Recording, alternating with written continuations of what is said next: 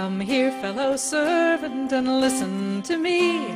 I'll show you how those of superior degree are only dependents, no better than we, and all in a livery. 'Tis here, fellow servant, and there, fellow servant, and all in a livery. 'Tis here, fellow servant, and there, fellow servant, and all in a livery. Hello, this is the American Writers, 100 Pages at a Time podcast.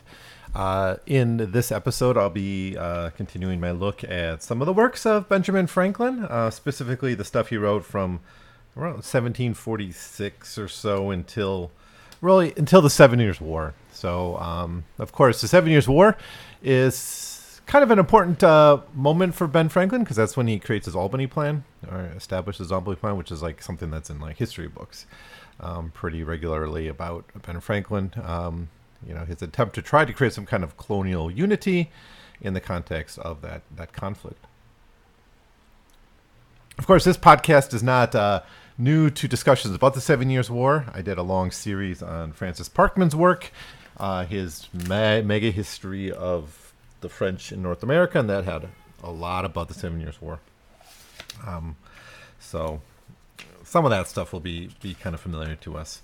Now, as with the last episode, most of the articles here, it's just a selection of different articles by Franklin on, from the Pennsylvania Gazette, from that newspaper. A few things are like self-published in other ways, but mostly this is stuff that appeared in the Pennsylvania Gazette.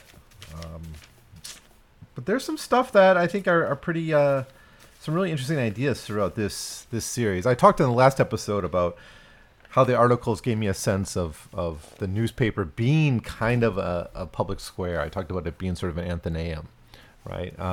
And I think that's a significant sort of a benefit of the press, and something I think that Franklin was trying to develop a little bit.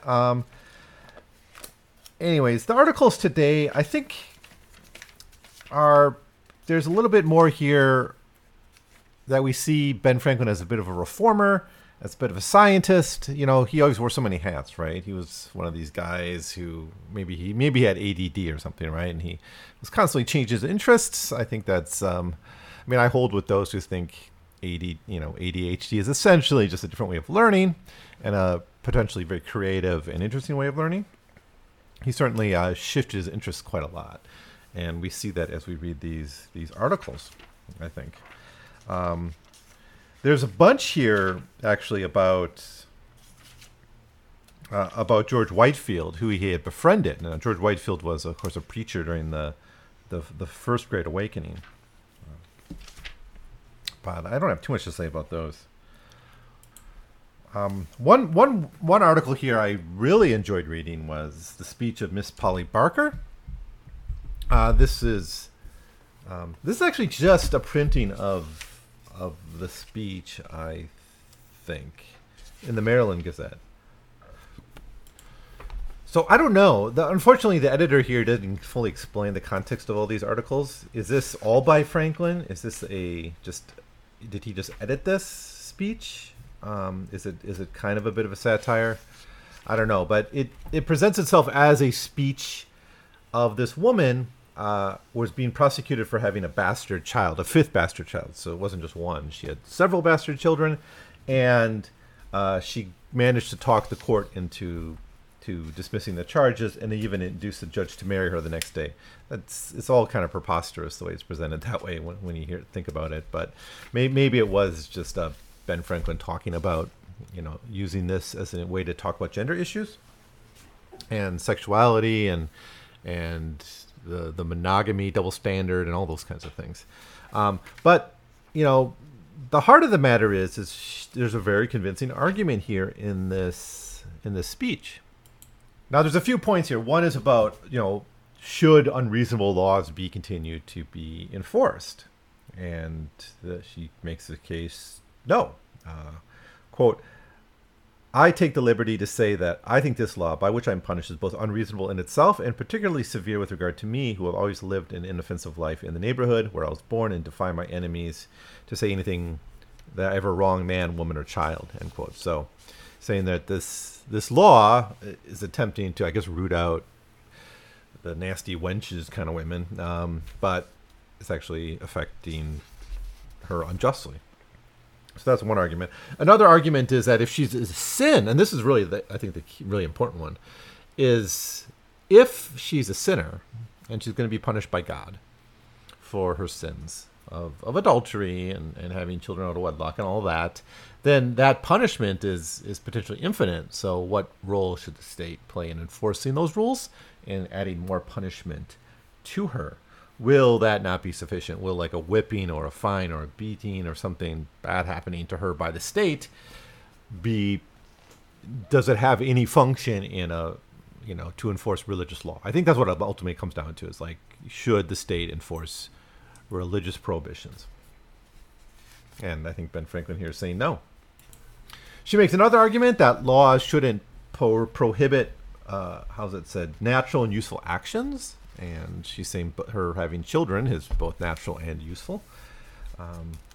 It punishes the children, and she blames the men. She says, men are also at fault for this, so why should women take the blame for this?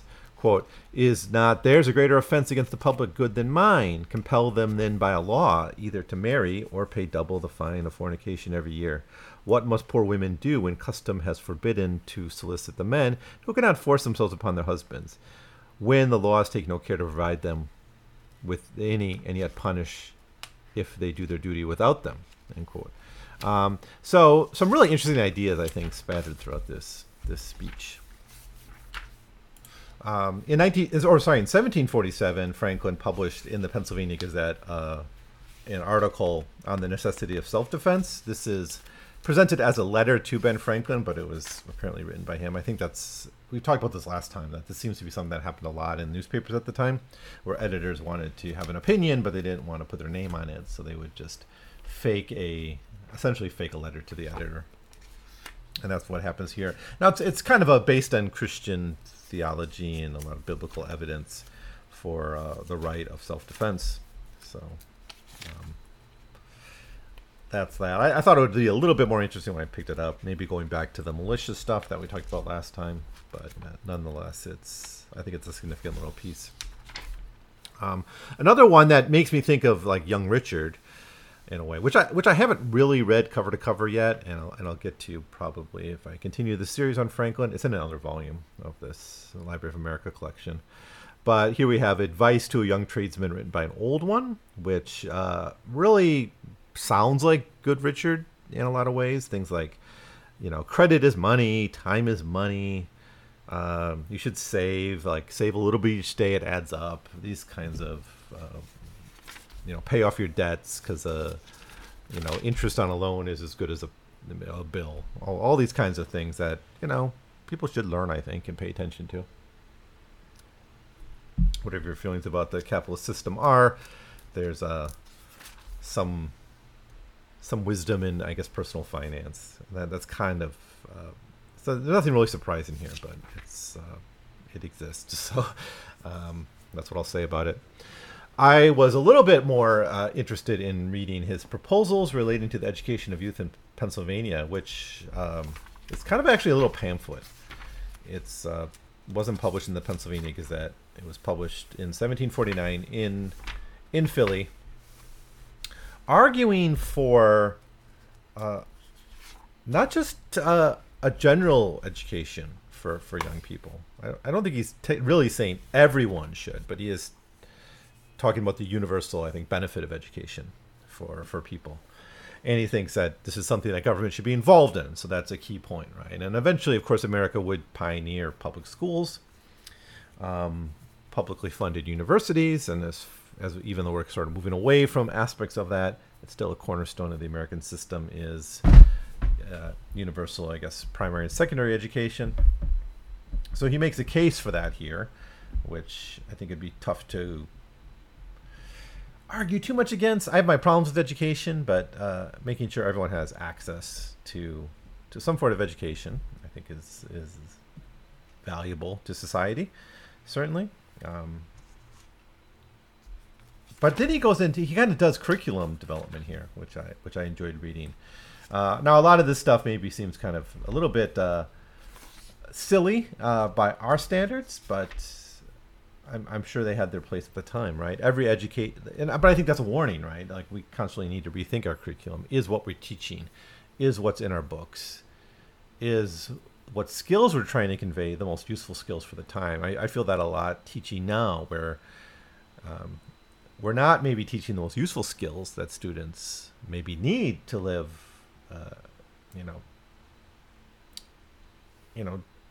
to totally take advantage of the things, the technologies, and the overall, the technologies of the time, but also the situation we're in, right? We rarely teach actually the situation we're in. We teach like ancient history and stuff, but we don't necessarily contextualize it in the issues of our day, right? Which is why students are kind of aloof from their education often. They don't feel really engaged in it. And I think Ben Franklin is saying here, education should be rooted in what is useful, right? Everything should be useful. So he does talk here like handwriting and arithmetic and English grammar and all those kinds of things, which seem kind of old-fashioned, but for their time, they were the essential skills you needed to be effective in the world. Now, part of this as well is moral education. We can see some influence, I think, of that First Great Awakening and the George Whitefield stuff in this. He's got a section here where he talks about teaching morality by descanting and making continual observations on the causes and the rise and fall of any man's character, fortune, power, and mention in history, the advantage of temperance, order, frugality, industry, perseverance, end quote. And he's actually saying here, this is the reason we teach history. Right, and that's a question that I guess history teachers sometimes worry about, like, why are we teaching this? And he thinks history should teach how to succeed, how to speak, how to be a leader, right? The benefits of public religion, at one point he says. I guess now we could translate that to like a national spirit or something like that, something that unites a society. The advantage of constitutions and civic orders. And he goes on in some detail about specifically what history should be teaching. He writes, and if a new universal history were read, it would also give a connected idea of human affairs so far as it goes, which should be followed by the best modern histories, particularly of our mother country, then of those colonies, etc. So he's got an idea of what a history curriculum should look like, which I valued. But he also talks a lot about here the need for a natural history curriculum that includes things like gardening and planting, grafting, inoculating. Those are the four things he highlights here. And yeah, we need much more of that. How many young people know, outside of in a very shallow way, how to grow food, which might be a pretty important skill in the future, depending on where climate change takes us and the overall decline of capitalism and the Western system. So, useful skills on commerce are talked about here too. So, a lot of great stuff here in his effort to create really a curriculum for education in the context of a goal to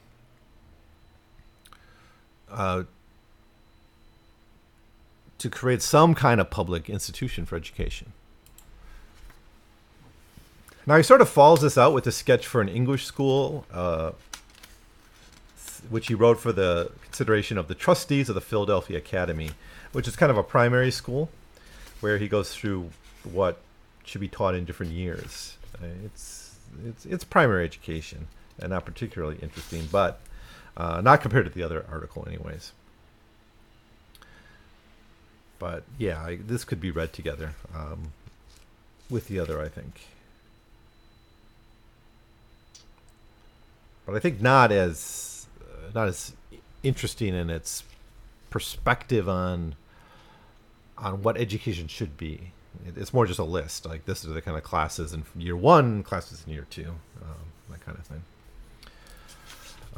What else do we have here? Oh, this is nice on transported felons.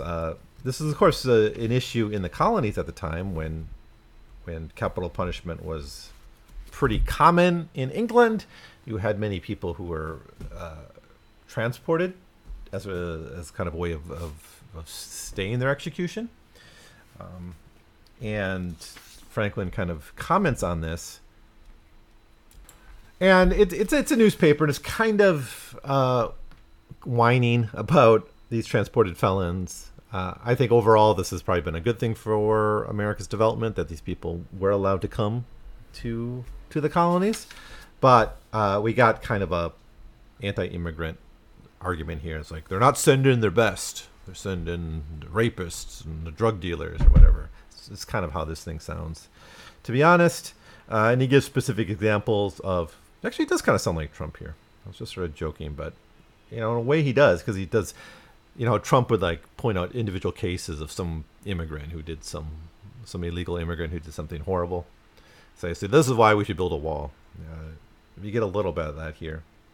Quote, well, this is kind of his conclusion here anyways. Quote, in what can Britain show a more sovereign contempt for us than by emptying their jails into our settlements, unless they would likewise empty their jakes on our tables?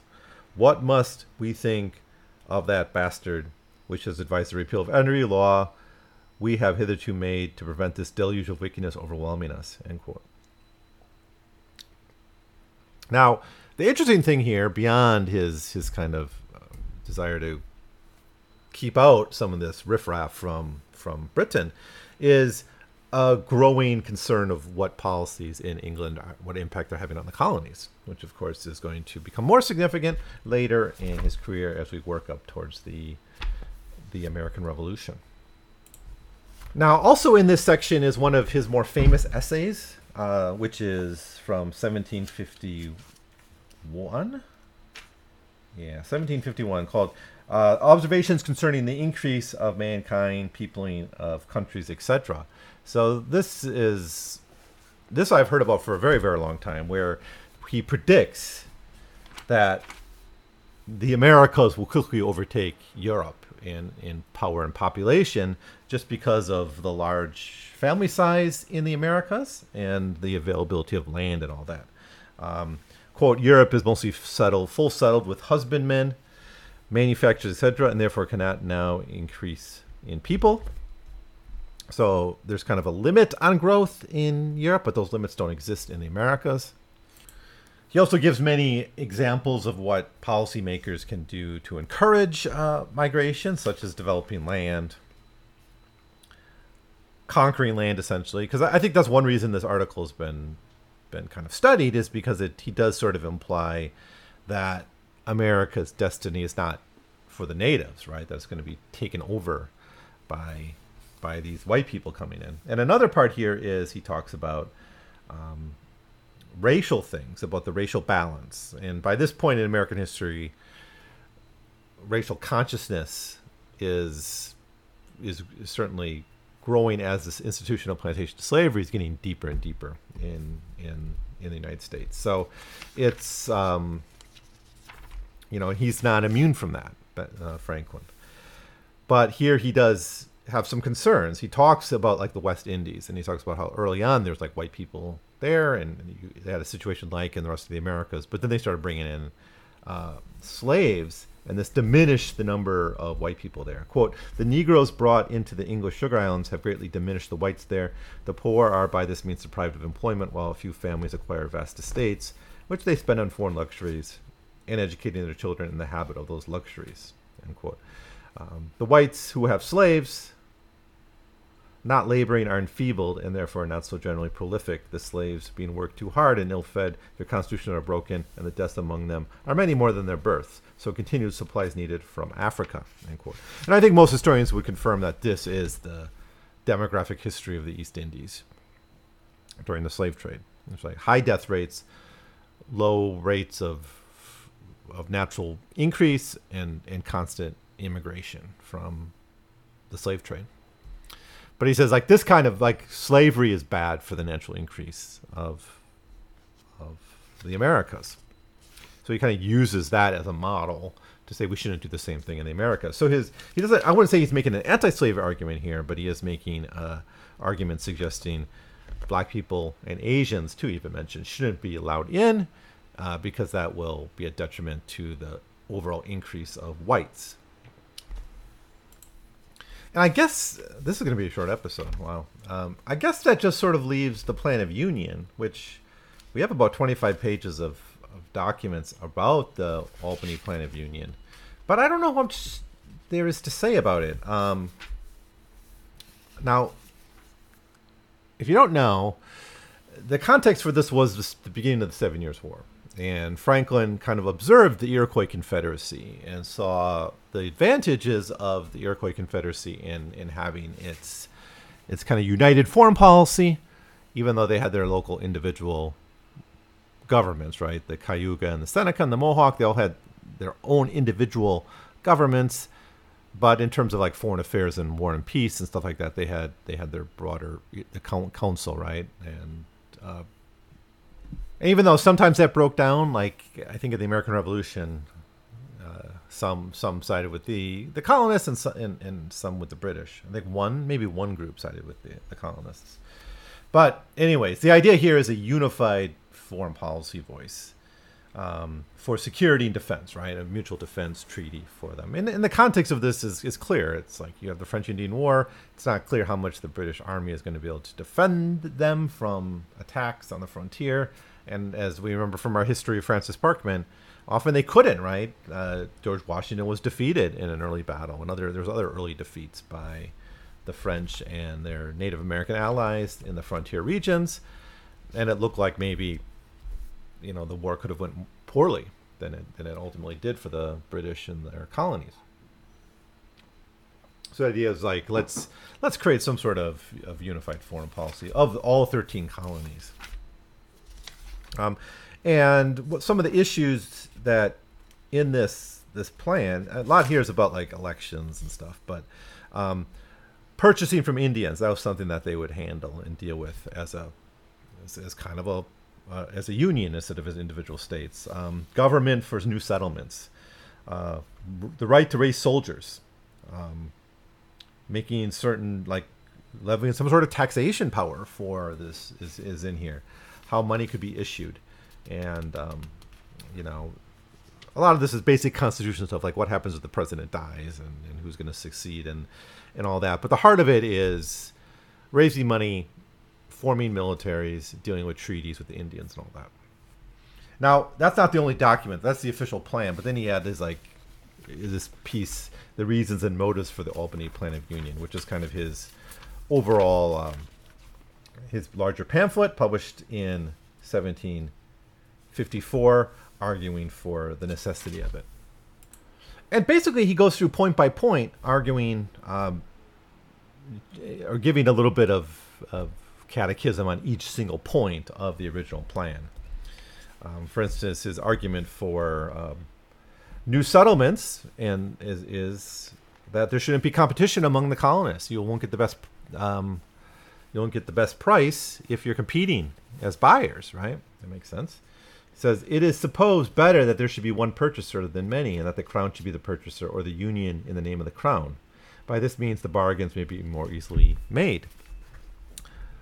Same thing with like the military. Rather than having 13 different militias, all with different commanders, if you just have one militia with one commander, it'll be more effective, more cost effective as well. So he justifies each point, and I think he does a pretty good job of it. Now, ultimately, the Albany Plan of Union failed, and it didn't create that kind of proto-U.S. government.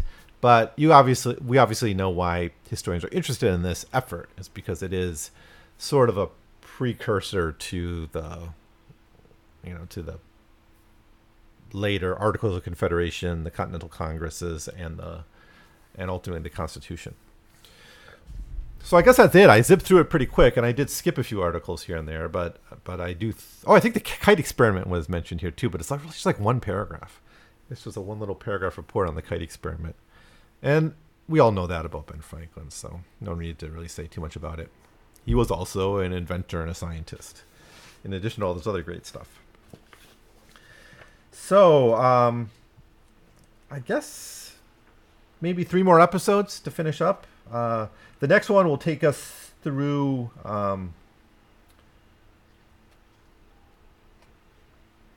through 1757, I guess. Then we'll look at his. Then we'll have an episode where we'll look at his writings in London, I think. Yeah. So maybe 2 episodes on his work in London up to 75, because of course he spent those 20 years or so during the 7 Years' War up through the American Revolution in London. So that's it for now. Yeah, sorry I don't have too much more to say about these, but I am enjoying them. They're really fun to read. It's nice to try to get into this guy's head, and I'm finding things I haven't studied before, which is the main reason I'm doing this podcast, I suppose. So anyways, I'll let you go, and I'll see you next time. No Thanks for listening. She craves. So we laugh at the great world, its fools and its knaves, for we are all servants, but they are all slaves, and all in a livery. 'Tis here fellow servant, and there fellow servant, and all in a livery. 'Tis here fellow servant, and there fellow servant, and all in a livery.